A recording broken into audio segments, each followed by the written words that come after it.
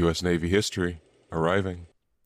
Welcome to the U.S. Navy History Podcast. I am Dale, and I am joined by my laggy XO, Steven. Hey, Steve. There. Oh no. Okay, I think I have a stable connection again now. Yeah, you just gotta wiggle with the wire. And putting some bunny ears on top of my modem and using some tinfoil. In addition to the bunny ears you wear on your head.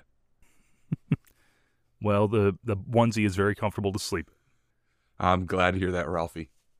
So, we are going to be going back to the Western Theator of the American Civil War. We are coughing up phlegm for some reason. Well, I mean, I can send you down to the ship surgeon for consumption if you like. All he does is bloodlet. No, thank you. No, he recently upgraded to leeches. It's still bloodletting. Just No, with no, a no, different no. tool. They suck out the bad humors from your blood. The good humors stay in. Okay. That's what you're here for, right? Yeah, just to encourage you to, go down to the medical ward when we're done recording today. Well, I thought I was here for the bad humor and you were here for the good humor.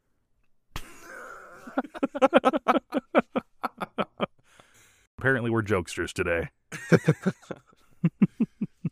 So, we are in the area of operations of the Tennessee, Cumberland, and Mississippi Rivers. Last week, we had gone through the Battle of the Island number 10. And so today, we are going through the Battle of Plum Point Bend. That's going to be a quick one. And then the Battle of Memphis. And after that, we will start on the Kentucky, Tennessee, and northern Mississippi area of operations. So, saying all that, are you ready to get underway? Let's cast off. Alrighty. So, the Battle of Plum Point Bend. This was at Fort Pillow, Tennessee. Remember where all the pillow fights happen? Oh, exactly, yeah. Who can forget that lovely place? Yeah. So, this happened after the fall of Island number 10 and, other Confederate losses to the north and east of Fort Pillow. The naval squadron that was there at Island number 10, which included the Mound City, the Corneldetti, the Cincinnati, the Benton, the Pittsburgh, the Cairo, and the St. Louis, they go down the river. And then early in the morning on May 10th of 1862, the Confederate River Defense Fleet surprised them and attacked them.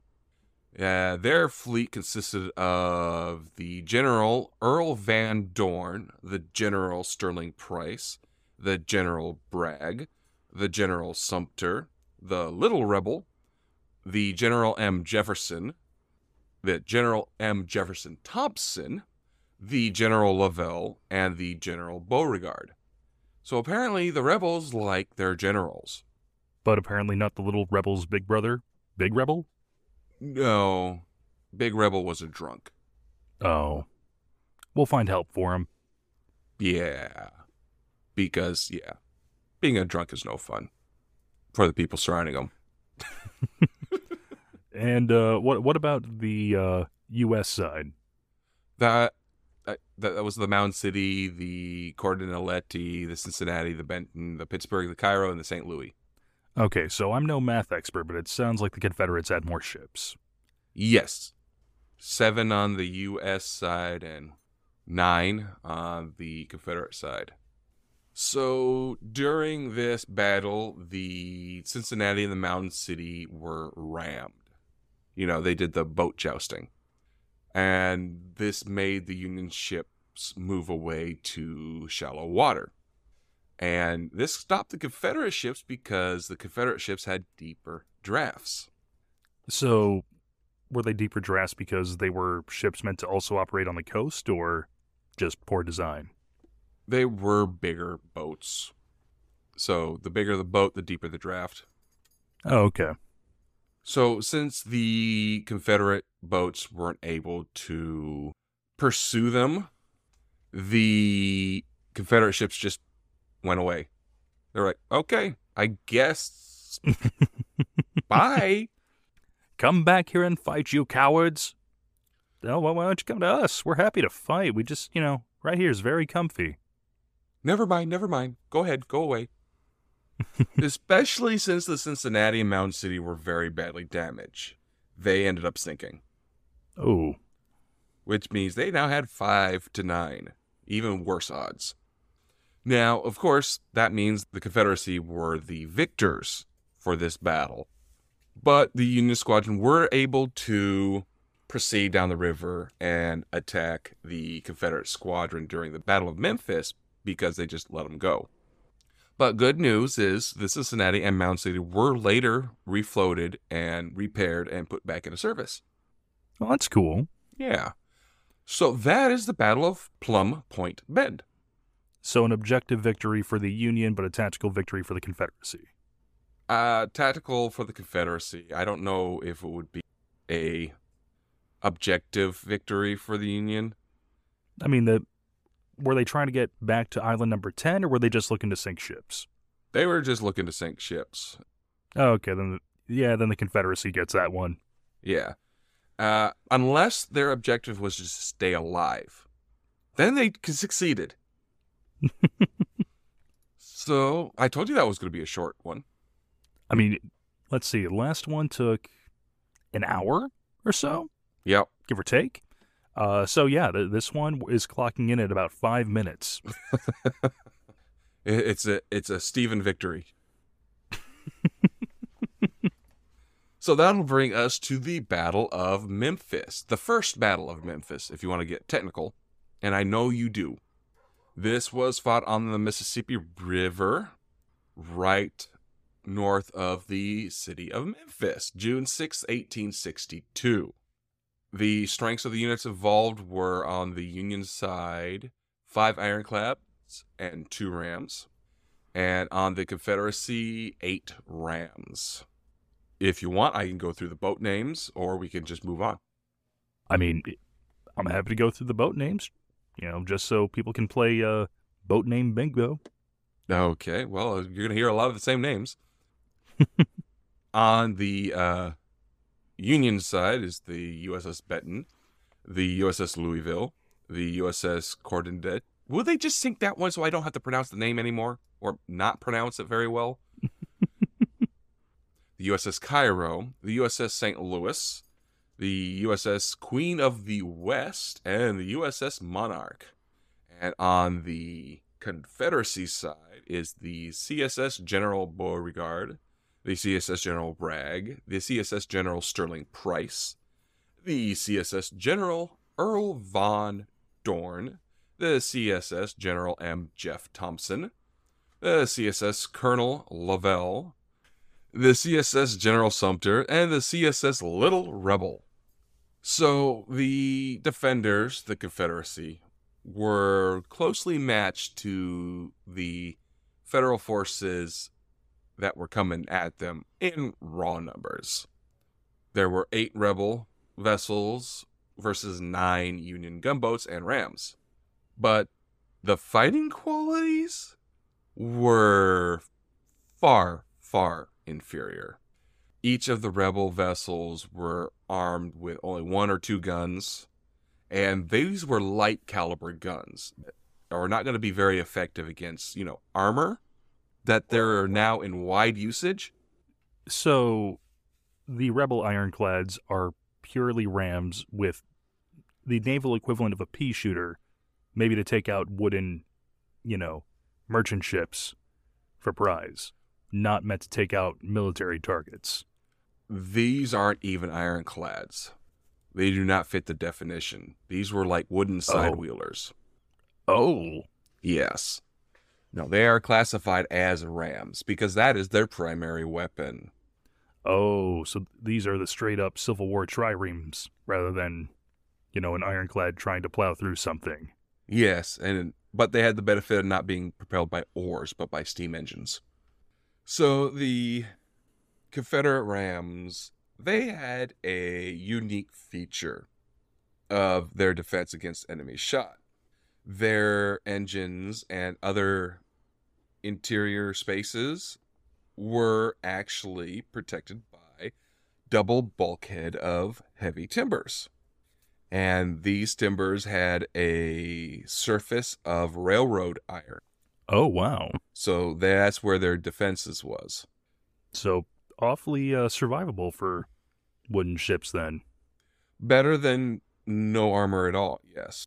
They had the timber armor and also iron armor. There was also a gap between both of the bulkheads of about 22 inches, and they stuffed that with cotton. The cotton, wasn't really the most important part of it, but this made the public go, that's interesting. We have a new nickname for them. They are called cottonclads. So the federal forces had the 5 gunboats.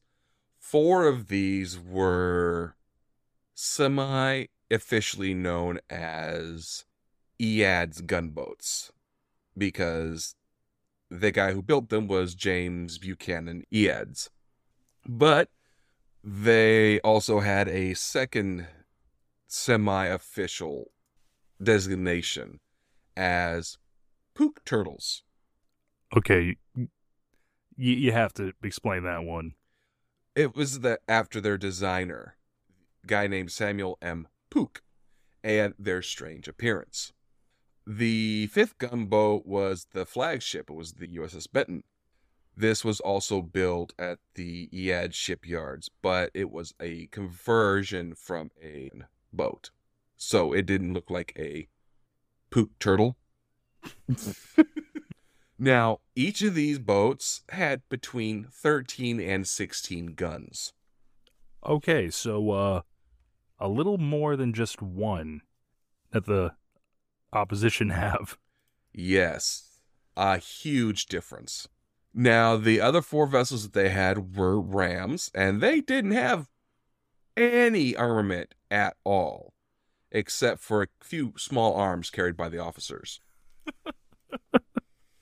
Oh, geez, now I'm just imagining the officers like, hold steady, I'm lining up a shot. This will be the one to take out the enemy flagship.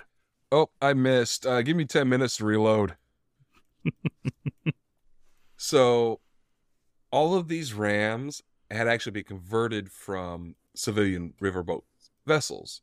So, they all looked different. There was nothing in common between. There was just a hodgepodge of whatever they could scrounge up. So, both of these fleets entered into the battle with a bad chain of command. The federal boats were members of the Western Gunboat Flotilla, which was commanded by Flag Officer Charles H. Davis, who reported to Major General Henry W. Halleck, which means that the gunboats were actually part of the Army, but the officers were Navy. So, that's not going to be very good working conditions. No. The Rams were led by a guy named Colonel Charles Ellet Jr., who reported directly to the Secretary of War, a guy named Edwin M. Stanton. So that means that the federal fleet consisted of 2 different organizations and no common commander outside of Washington. So, yeah, the chain of command was FUBAR. Never a good thing to have happen. No, not even on a good day. So, if you can believe it, the Confederacy was in even worse shape. The Cottonclads were about half of a group of 14 river steamboats that had been seized at New Orleans and converted into rams to defend that city. They were known as the River Defense Fleet. It was split into 2 when the Confederacy started losing and having their holdings threatened from both the North and from the Gulf of Mexico. 6 of them stayed in the Gulf, below, south of New Orleans to face the fleet of David G. Farragut, and the other 8 were sent up to Memphis to block the Federal fleet that was coming down the river. So the Memphis section was commanded by James E. Montgomery, who in civilian life was a riverboat captain. So that makes sense. I mean, the guy's got experience. That's good. That is a sensible thing to do as a military job, if that was your civilian gig. Yeah. The other boats were also commanded by former civilian riverboat captains. And, they voted and selected Montgomery. But they had no military experience, no military training. And once they got underway, nobody recognized the chain of command. Montgomery had no say in the matter whatsoever. He could not, order his fleet to do things. Each boat was pretty much operated independently. Now, the military men that were stationed on those boats, they recognized that this was absolute BS. This is so stupid. But when they brought up their protests to their captains, the captains were like, "Oh, shut up. Go swab the deck."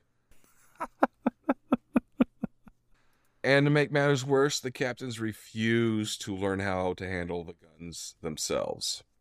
They refused to assign crew members to the task, so the gun crews had to be drawn from the Army, and they were not integrated into the crews and remained under the command of the Army officers that they were drawn from. So there you go with that. So yeah, the command structures are absolute crap. So that's how it looks at the beginning of this. So with the victory that the Federal had at Corinth, that means that the railroads that link Memphis with, the eastern part of the Confederacy, it's cut, which means that Memphis is now starting not to look like it's going to be very important to the Confederacy anymore. So that means that the Confederacy decided to pretty much abandon all the nearby forts and, the city itself. They pretty much just left a small rear guard to make a token resistance to the capture by the Federals. The defense fleet would also have retreated, but they could not get the coal they needed to retreat in Memphis. Oh, no. So they're unable to flee at all, which means they are still there when the U.S. fleet arrives on June 6th. So Montgomery and his fellow captains, they had a choice: fight or scuttle. So they chose to fight, which any military man would have made that decision, but these guys were civilians. So, it's about 50-50, maybe 20-70. The last 10%, is just... Everybody dies? No. Debauchery. Them, slapping each other, giving them high fives, like, "We are the best." Oh, crap, that's another fleet. But they choose to fight, and they steam out early in the morning to meet the U.S. fleet. So the battle starts with gunfire starting at long range. The Federal gunboats set up a line of battle across the river and fire their stern guns at the cottonclads coming to get them. 2 of the 4 rams sailed beyond the gunboats, and they rammed and, disrupted the movements of the Confederacy. The other rams that they had, them misunderstood their orders, and they just hung back and didn't even fight at all. But you're talking about 144 guns versus like 14 guns. Yeah, not amazing odds for those 14. No, it's not. Awful, in fact, I'd say. Yeah. So because the rams and gunboats on the U.S. side were not coordinating their movements, and the Confederate boats operating independently, this battle was pretty much a melee very quickly. All the witnesses say that the Queen of the West is the boat that drew first blood by ramming the CSS Colonel Lovell. And then she was immediately rammed by a few of the cottonclads that still floated. A guy named Colonel Elliott was wounded by a pistol. He got hit in the knee, and he became the only casualty on the Union side. When he got to the hospital, he contracted measles, and that combined with his wound, he passed away from complications of that. Fun fact, measles killed about 5,000 soldiers during the war. I mean, this was before vaccination, so Yeah. disease is always a really nasty thing in wartime. Oh, it is. So, at this point, from what we know, the fog of war sets in. There are a few eyewitness accounts, but they pretty much disagree in every detail. Pretty much all we know for sure is at the end of the battle, all of the cottonclads except for one were destroyed or captured, and that the Queen of the West was the only boat on the Union side to be damaged and disabled. The only Confederate boat to escape was the CSS General Earl Van Dorn, and they fled up the Yazoo River, which is just north of Vicksburg. Unfortunately, we don't know what kind of casualties the Confederates had. It's estimated around 180, but it's just a guess. So what happened is that this battle took about 2 hours, probably less, and it resulted in the immediate surrender of Memphis to the U.S. by noon. So while we have so many differing stories, what we can all agree on is the U.S. River Fleet showed up and proceeded to soundly thrash the Confederates. Yes. Because 14 guns is a lot less than 140 some. Mm-hmm. This battle was pretty much the final challenge that the Confederacy was able to put up on the Mississippi River. They now had a clear route all the way down to Vicksburg, which, Farragut's boats were already messing with. Now, because of the poor performance of the fleet, here at Memphis and at the Battle of New Orleans, they figured out that naval operations had to be commanded by trained professionals subject to military discipline. Amazing, isn't it?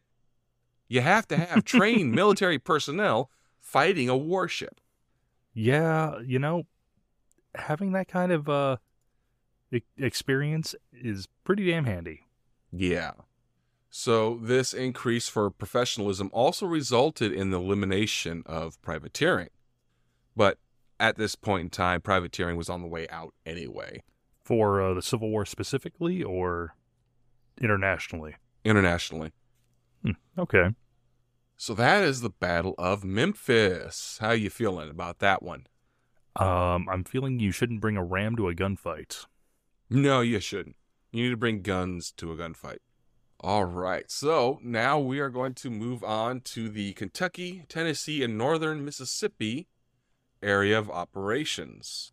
This was between June of 1862 to January of 1863. So the Confederate General Braxton Bragg, he took over for Beauregard on January 27th because Beauregard got sick. So he took command of the 56,000 troops of the Army of the Tennessee, which were in Tupelo, Mississippi. But then he was like, you know, if we went north, that's not going to be practical. That's not going to be good because, Grant's just right there. So he goes, Major General Sterling, Price, and Major General Earl Van Dorn. I want you to distract Grant. And I'm going to take 35,000 men. I'm going to put them on a train and go to Chattanooga. So that's what he does. And he gets there before Buell can.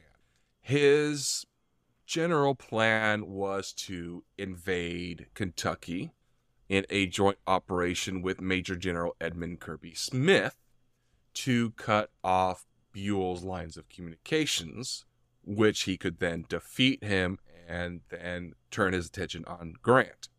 Kirby Smith leaves Knoxville on August 14th, and he actually forces the Union to evacuate Cumberland Gap. He defeated them at the Battle of Richmond, which is in Kentucky, and he got to Lexington on August 30th.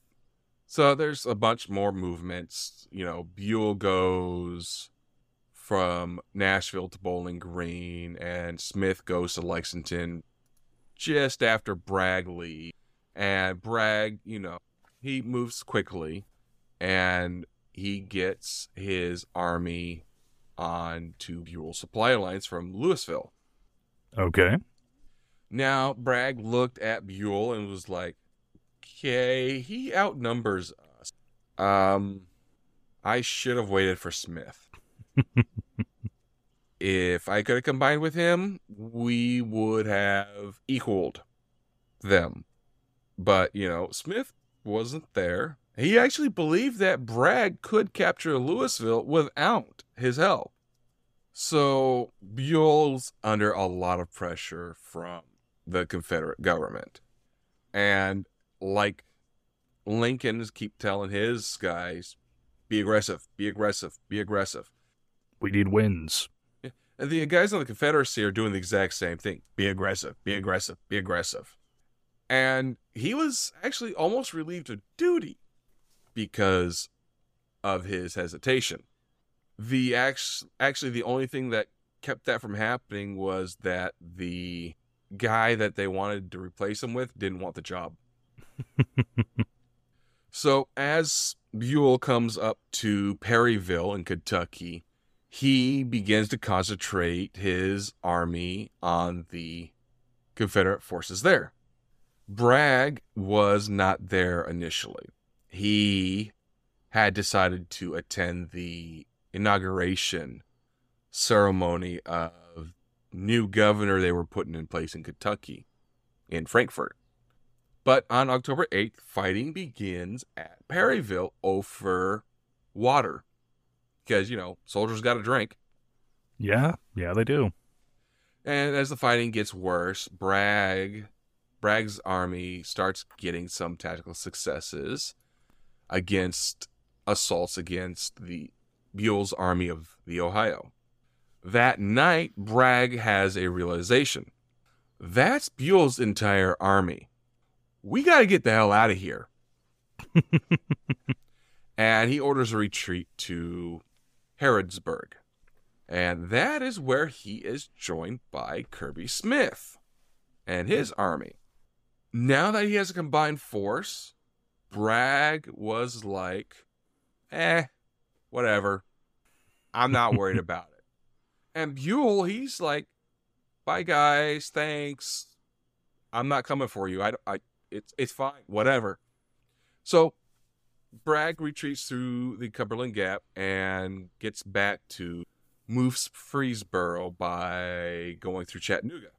So while Buell and Bragg were looking at each other and waving and, blowing kisses or whatnot, the Confederate operations in the northern part of Mississippi were trying to prevent Buell's reinforcements by Grant, who was preparing for a campaign in Vicksburg. Halleck then leaves for Washington, and Grant is left without anybody standing between him being in charge of the District of West Tennessee. So on September 14th, Major General Sterling Price, he takes his army to Lucca, which is around 20 miles east of Corinth. What he wanted to do was to meet up with Major General Earl von Dorn and, his army and go after Grant. But Grant sends forces to attack Price's force at Lucca. Grant, general there, a guy named Major General William S. Rosecrans, actually wins a small victory there at the Battle of Lucca. But unfortunately, poor condition of his forces allowed Price to escape from, what the Union attempted to do was just squish him between two armies and eradicate him. So Price and Van Dorn were sitting there and going, we should join forces. What if we, and hear me out, worked together? Yes. And we should take on those Union troops at Corinth. And then when we take them out, we'll go to western or, at least middle Tennessee. So that's when the Second Battle of Corinth starts. They attacked the Union troops that were fortified there, but they got repelled with serious losses. So they retreat northwest, and Rosecrans does try to pursue them, but all his men were exhausted, and they were like, dude, we want to, because you're like the only guy who wants to pursue the enemy when they're on the retreat, but we need to go to bed. We're tired. So now winter starts to set in, and the Union replaced Buell with Rosecrans. Rosecrans gets a promotion, and he starts resupplying and training his army in Nashville. Rosecrans then moves against Bragg just after Christmas. They at least let them, celebrate Christmas. And the Battle of Stones River happened.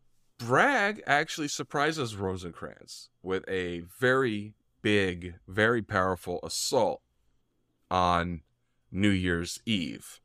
And they actually succeed in pushing the Union forces to a small perimeter against the Tennessee River. I hiccuped and lost my place. Well, we're only human. It happens. You're only human. I am the captain.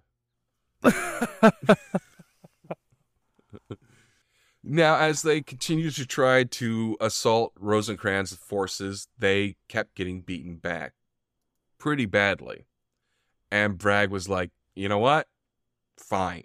And he takes his army and goes southeast to Tullahoma. So, in proportion to the size of the men that took part in this campaign at Stone River, well, the casualties at Stone River, which was about 12,000 on each side, so about 24,000 in all. This makes it the bloodiest battle of the war. But at the end of the campaign, Bragg's threat against Kentucky was done. And he pretty much gave control over of Middle Tennessee. All right, so every single battle for this campaign is Army. So we are not going to go through. We're just going to move on to the Vicksburg campaign. So President Lincoln, he believed that the city of Vicksburg in Mississippi was the key to winning the war. Vicksburg and Port Hudson were the last remaining strongholds that prevented the Union full control of the Mississippi River. This place was situated on high bluffs overlooking a sharp bend in the river called the Gibraltar of the Mississippi. This means that Vicksburg was nearly invulnerable to naval attack.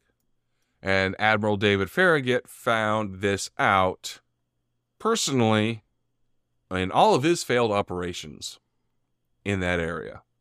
The overall plan was to have Grant move south from Memphis and Banks to move north from Baton Rouge, Now, Banks' advance was slow, and he got bogged down at Port Hudson, so he really wasn't able to give Grant much help. The first campaign was Grant's two-pronged movement. He had William T. Sherman sail down the Mississippi River with 32,000 men, and Grant was to move in parallel with him by the Mississippi Railroad with 40,000 men. Grant, he goes 80 miles, but then he gets his supply lines cut by cavalry at Holly Springs, which forced him to fall back. No supplies, no army. An army marches on its stomach. Yep. So Sherman reaches the Yazoo River without any support from Grant. And that means that he got repulsed in the Battle of Chickasaw Bayou. So after all this happened, that's when the politicians got involved. And politicians and military operations do not mix.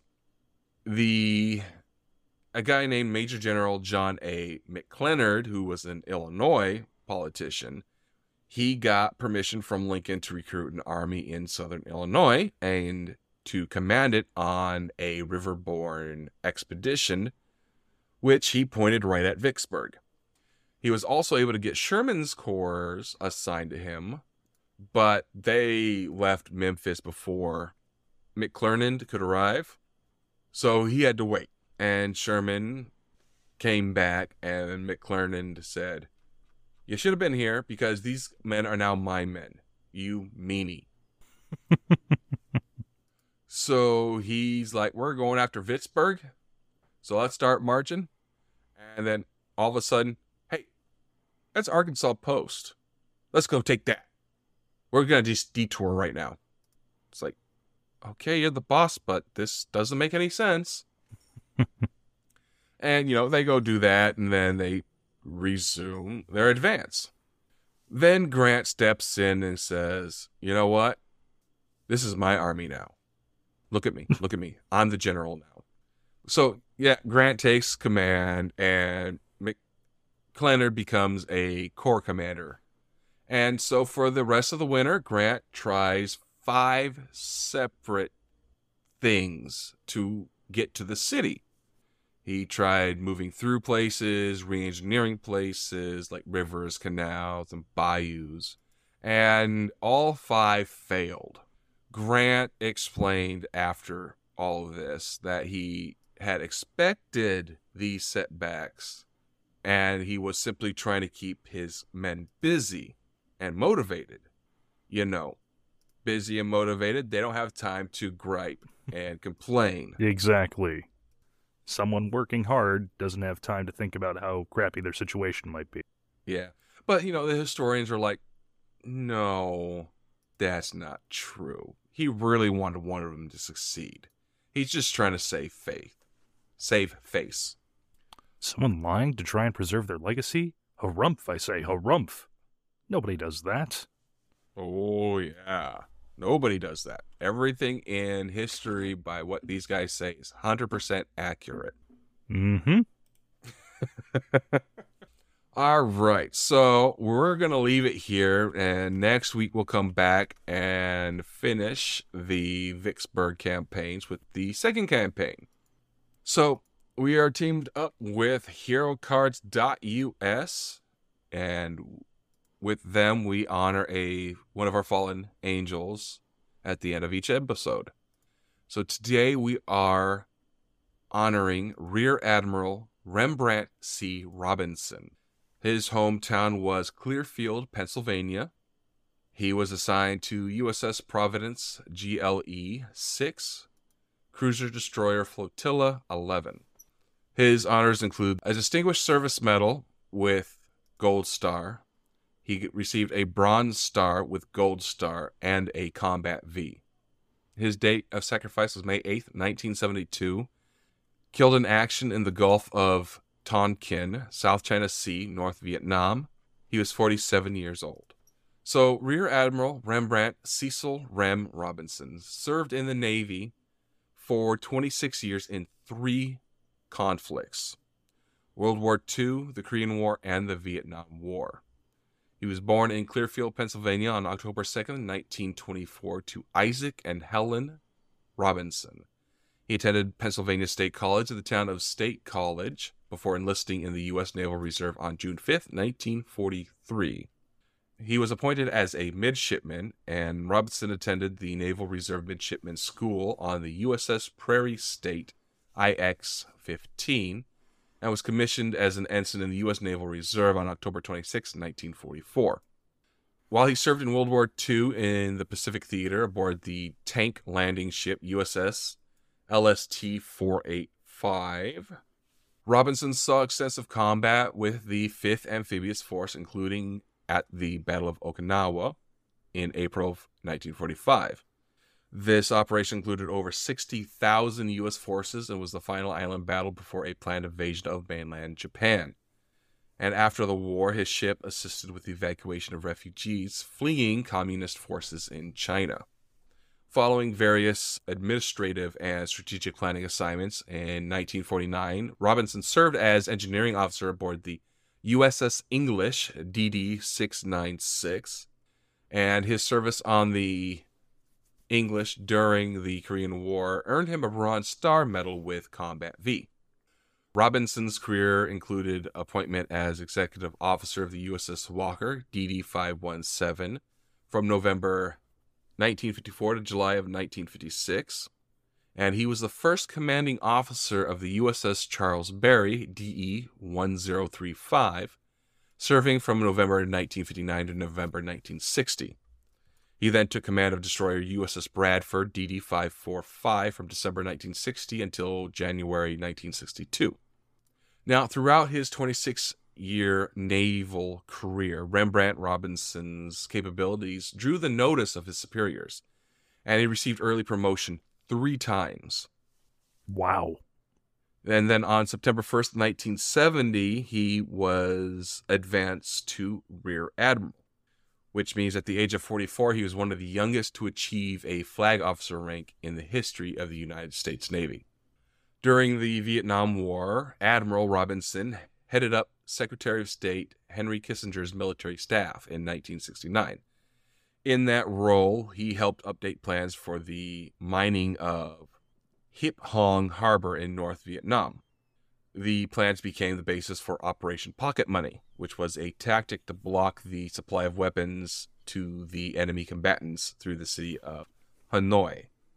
In 1971, Admiral Robinson returned to sea duty from his assignment in Washington, D.C., taking command of the Cruiser-Destroyer Flotilla 11 and Task Force 75. In May of 1972, President Richard M. Nixon took Kissinger's advice and ordered the execution of Operation Pocket Money. After receiving the order, Robinson flew by helicopter to his flagship, the USS Providence, CLG-6, to a coordination meeting with Rear Admiral Damon Cooper aboard the aircraft carrier USS Coral Sea, CVA-43. On his return trip to the Providence on the evening of May 8, 1972, one of the 2 engines on Robinson's helicopter failed.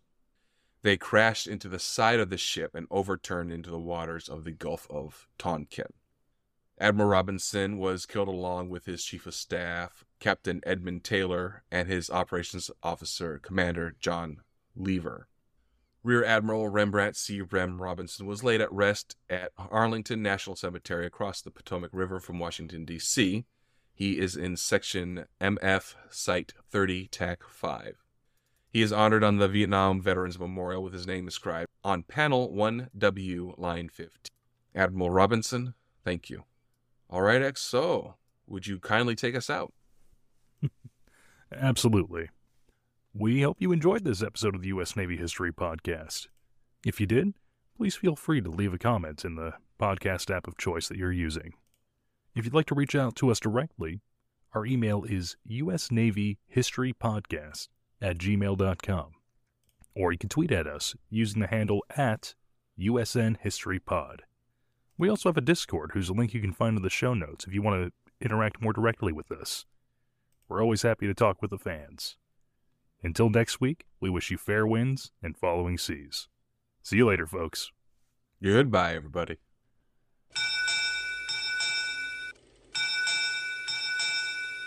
U.S. Naval History Podcast, departing